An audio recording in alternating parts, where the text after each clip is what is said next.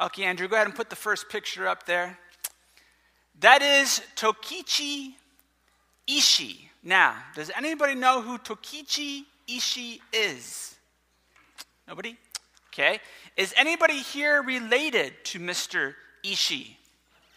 Good, because I don't think you want to be related to this guy, at least not back in the day. Mr. Tokichi Ishii was a bad man.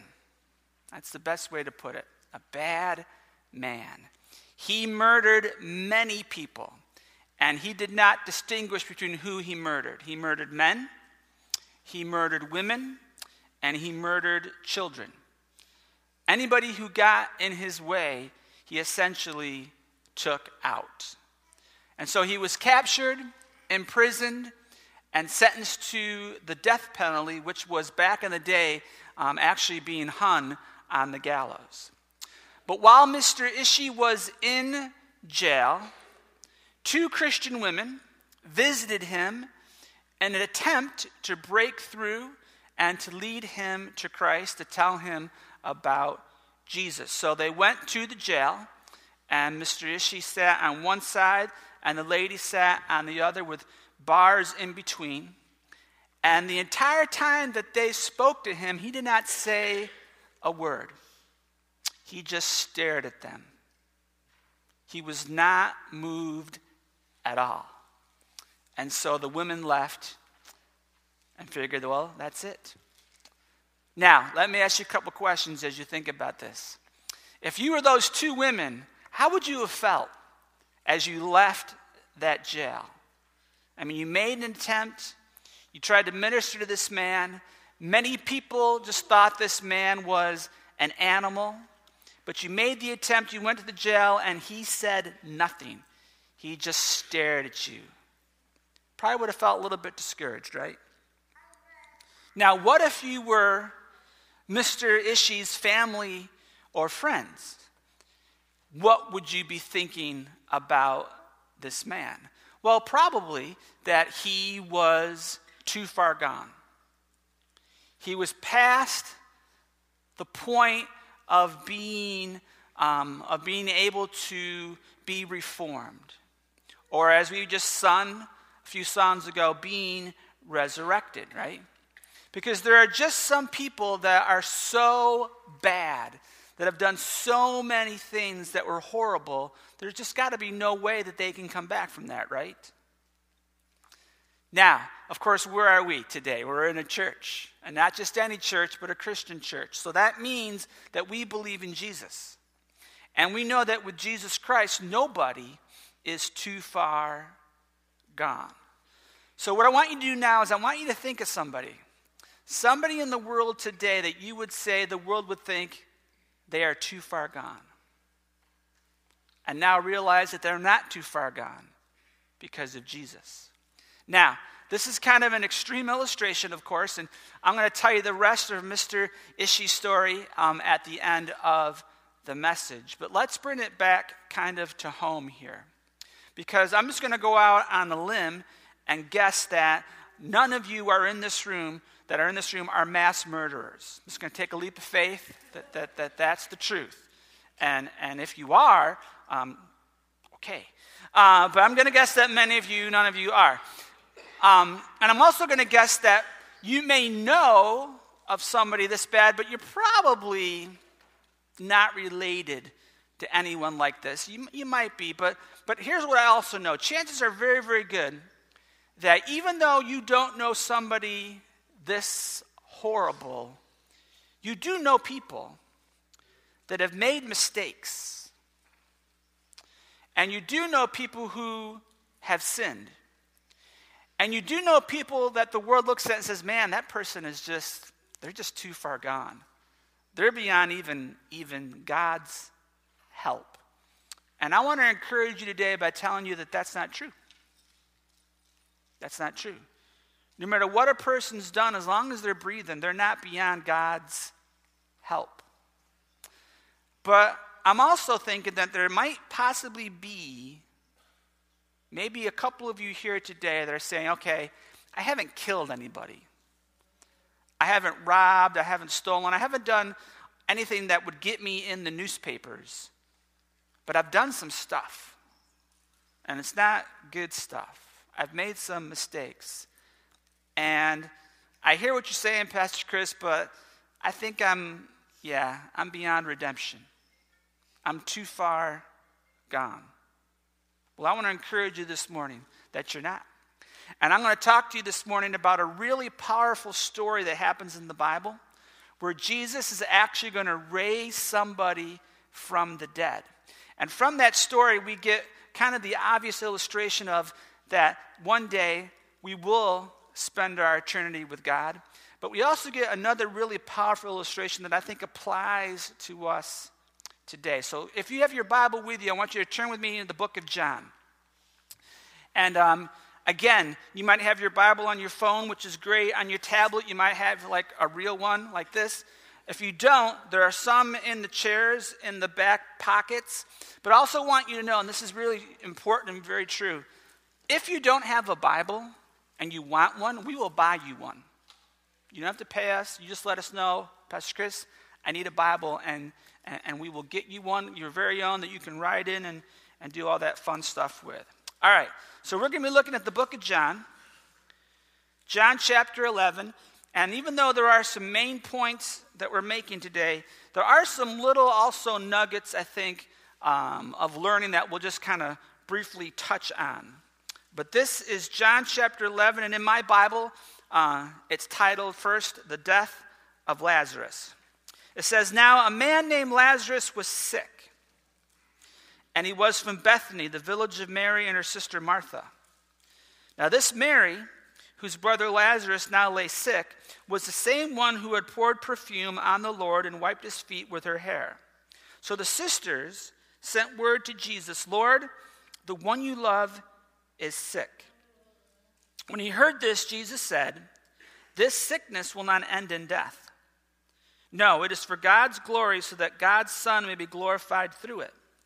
Now Jesus loved Martha and her sister and Lazarus. Yet when he heard that Lazarus was sick, he stayed where he was 2 more days." Now let's stop here for just a second. So you understand now that Mary, Martha, and Lazarus are brother and sisters. They're also very good friends with Jesus. Lazarus is sick. So Mary and Martha make sure Jesus knows, because they know that Jesus can heal Lazarus, right? Now, think about this for just a moment. When you find out that one of your friends is sick, what do? Well, you probably react right away, right? You go. Especially if you can do something about it, you go right away. But Jesus doesn't. It says, "Yet when he heard that Lazarus was sick, he stayed where he was 2 more days." Now, if you are new to church, if you are new to God's word, one of the things you're going to learn quickly is that we as human beings have ideas and we have plans and we have ways that we think things should be done. But they're not always right. Jesus has ways. Jesus has plans. Jesus has how he thinks things should be done, and they're always perfect. They may not make sense to us, but that's okay, because they're always perfect. And in Jesus' perfect plan, it was not ready for him to go. But let's find out what happens. Back to verse 7. It says, "Then he said to his disciples, 'Let us go back to Judea.' But Rabbi," they said, "a short while ago the Jews tried to stone you, and yet you are going back there." And Jesus answered, "Are there not 12 hours of daylight? A man who walks by day will not stumble, for he sees by this world's light. It is when he walks by night that he stumbles, for he has no light." Now after he had said this, he went on to tell them, "Our friend Lazarus has fallen asleep, but I am going there to wake him up." Now his disciples replied, "Lord, if he sleeps, he will get better." And Jesus had been speaking of his death, but his disciples thought he meant natural sleep. So then he told them plainly, "Lazarus is dead, and for your sake I am glad. I am glad I was not there, so that you may believe, but let us go to him." Then Thomas, called Didymus, said to the rest of the disciples, "Let us also go, that we may die with him." So this happens a lot. Jesus is living kind of along this plane, and the disciples, or us humans, kind of live along this plane, right? And so the disciples are like, "Okay, Jesus, the last time we went to Judea, they tried to stone you, they tried to kill you. If you go back there, they're going to try to kill you again. And oh, by the way, Lazarus is sleeping, so he's going to get better." And Jesus is like, "No, Lazarus is not sleeping, he is dead. That's what I'm talking about." And what's great about this is even though Jesus is risking his life, that doesn't stop him from going to help Lazarus. And even though they think that maybe they're going to their deaths, what really is going to happen are the disciples are going to experience an amazing miracle. So let's keep going. Verse 17. It says, "On his arrival, Jesus found that Lazarus had already been in the tomb for 4 days." Now, I want to stop here real quick. Think about that one for a moment. This is before medical science has progressed to the point that it is. This is in a very hot climate. So Lazarus has been dead and in the tomb for 4 days. What kind of a condition do you think Lazarus' body is in right now? It's decomposing. It stinks. It's not good, right? A little zombie-ish looking, if you want to go that way. Pretty gross. All right, that's important to know. Bethany was less than 2 miles from Jerusalem, and many Jews had come to Martha and Mary to comfort them in the loss of their brother. When Martha heard that Jesus was coming, she went out to meet him, but Mary stayed at home. "Lord," Martha said to Jesus, "if you had been here, my brother would not have died." Think about that one for a moment. How painful was that for Jesus to hear? But she recovers and says, "I know that even now God will give you whatever you ask." And Jesus said to her, "Your brother will rise again." And Martha answered, "I know. He will rise again in the resurrection at the last day." And Jesus said to her, "I am the resurrection and the life. He who believes in me will live even though he dies. And whoever lives and believes in me will never die. Do you believe this?" "Yes, Lord," she told him. "I believe that you are the Christ, the Son of God, who was to come into the world." And after she had said this, she went back and called her sister Mary aside. "The teacher is here," she said, "and is asking for you." When Mary heard this, she got up quickly and went to him. Now Jesus had not yet entered the village, but was still at the place where Martha had met him. So when the Jews who had been with Mary in the house comforting her noticed how quickly she got up and went out, they followed her, supposing she was going to the tomb to mourn there.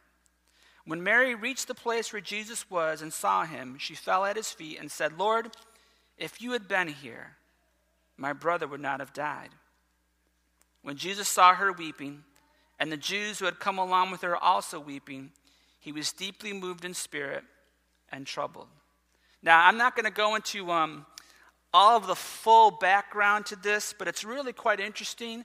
All of the procedures and traditions that the Jewish people had when someone died and how they would take care of the body and how they would mourn.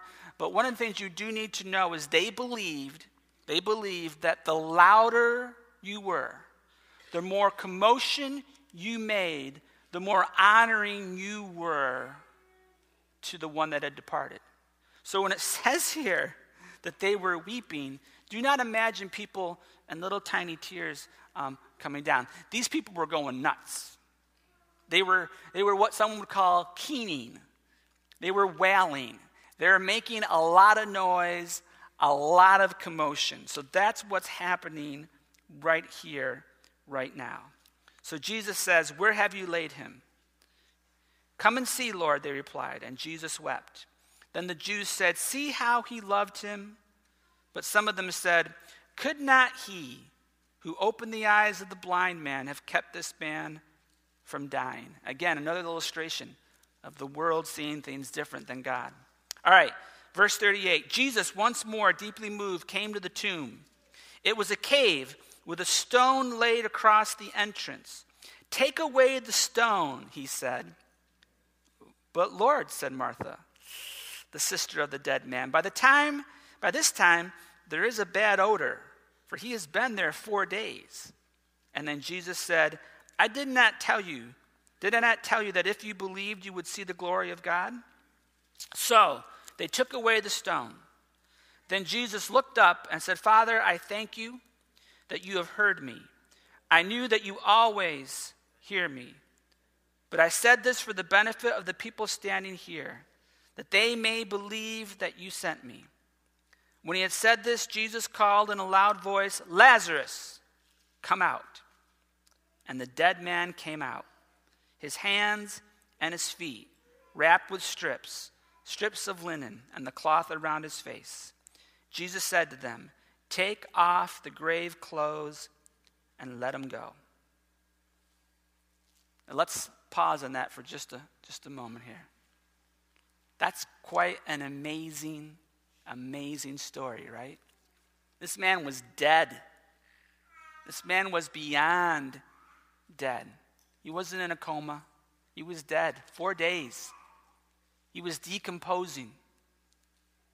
And yet Jesus raised this man that was too far gone from the dead. Now, let's go to the rest of Mr. Ishi's story. I'm going to read it to you. It's pretty powerful, because what I didn't tell you was that when the 2 women left, they gave him a Bible. They kind of left it there. Put the picture back up there, Andrew. All right. This is the rest of the story. He began to read the Bible, and having started it, he could not stop. He read on until he came to the story of the crucifixion. And he came to the words, "Father, forgive them, for they know not what they do." And these words broke him. "I stopped," he said. "I was stabbed to the heart, as if pierced by a 5-inch nail. Shall I call it the love of Christ? Shall I call it his compassion? I do not know what to call it. I only know that I believed, and my hardness of heart was changed. Later, when the condemned man went to the scaffold, he was no longer the hardened, surly brute that he once would have been, but a smiling, radiant man. The murderer had been born again. Christ had brought Tokichi Ishii to life." Now that's awesome, isn't it? That's powerful. And of course, if we know Jesus, that shouldn't surprise us. But that's kind of an extreme illustration, right? And it's a hard one for a lot of us to relate to. So let me give you something that I think can relate to everybody here today. Let's go to this next quote. This is from William Barclay. I want to read this to you. It's in front of you. You can read it too. But as we go through it, we're going to go a little bit slow, because what I want you to do is I want you to read this quote, and I want you to see if you can find yourself in this quote, or maybe somebody you know in this quote. Ready? "A person can become so selfish that they are dead to the needs of others." Now, you're not going to get a selfish person on the cover of a magazine or have a documentary done about them because they were selfish and dead to the needs of others. I mean, this is not big news. This kind of flies under the radar. But I think it's just as damaging as what Tokichi Ishii had done. See, because if a person becomes so selfish that they are dead to the needs of others, what kind of spouse are they? Not a very good one. And while they might not be killing, literally, their husband, their wife, they are figuratively, right? They're killing their marriage, right? How about a mom and a dad?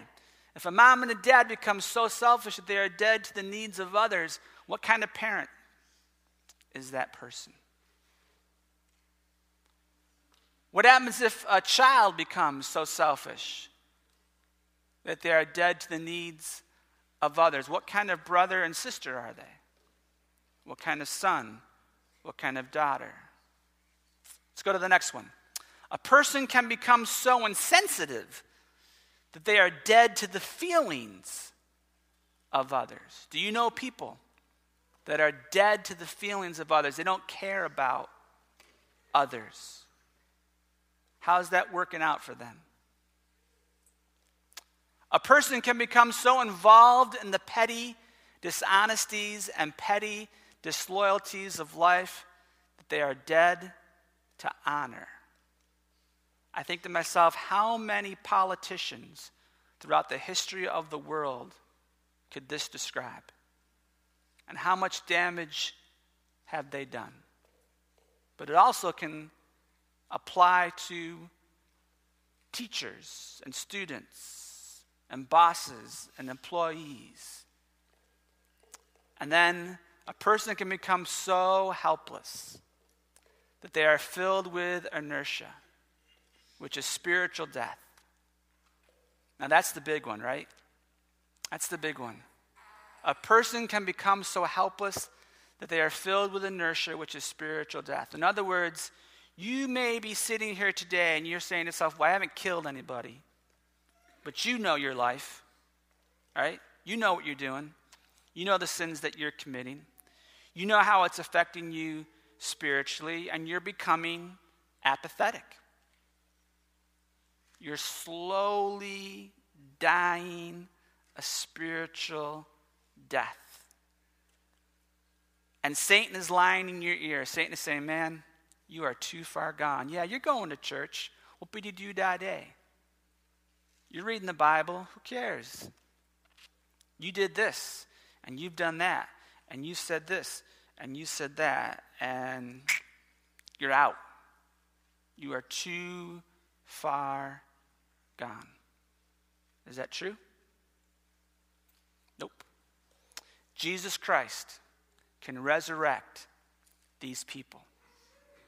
And folks, these are our next steps simply for today. If you know somebody in your life who has made some mistakes, who has sinned, who the world looks at and says, man, they are too far gone. They're not worth praying about. They're not worth caring about. They're not worth inviting to church. Kick them to the curb. Don't. Lazarus was dead for 4 days in the tomb. He was decaying. He was stinking. And yet, what did Jesus do? Jesus set him free. Did you catch the last part of that scripture? My wife showed this to me today in between services in the kitchen. She's like, I'm getting all tingly. And if you know Joanne, that makes complete sense.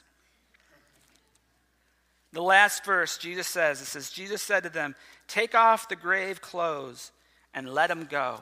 She's like, that's like God saying to Satan, let him go, right? Tell Satan to get out, to let you go. You're done with your sin. You're done with your apathy. You're done with spiritual dryness. You are back. You want to get alive again. You can do it, folks. If you're here today and you've been sinning and you've been messing up, God will forgive you if you ask him. God will make you clean. God will set you free. If you are here today and you know somebody who's beyond repair, so to speak, never beyond repair. Pray for them. Keep praying for them. As long as they got breath, they can still come back. Jesus can still resurrect them.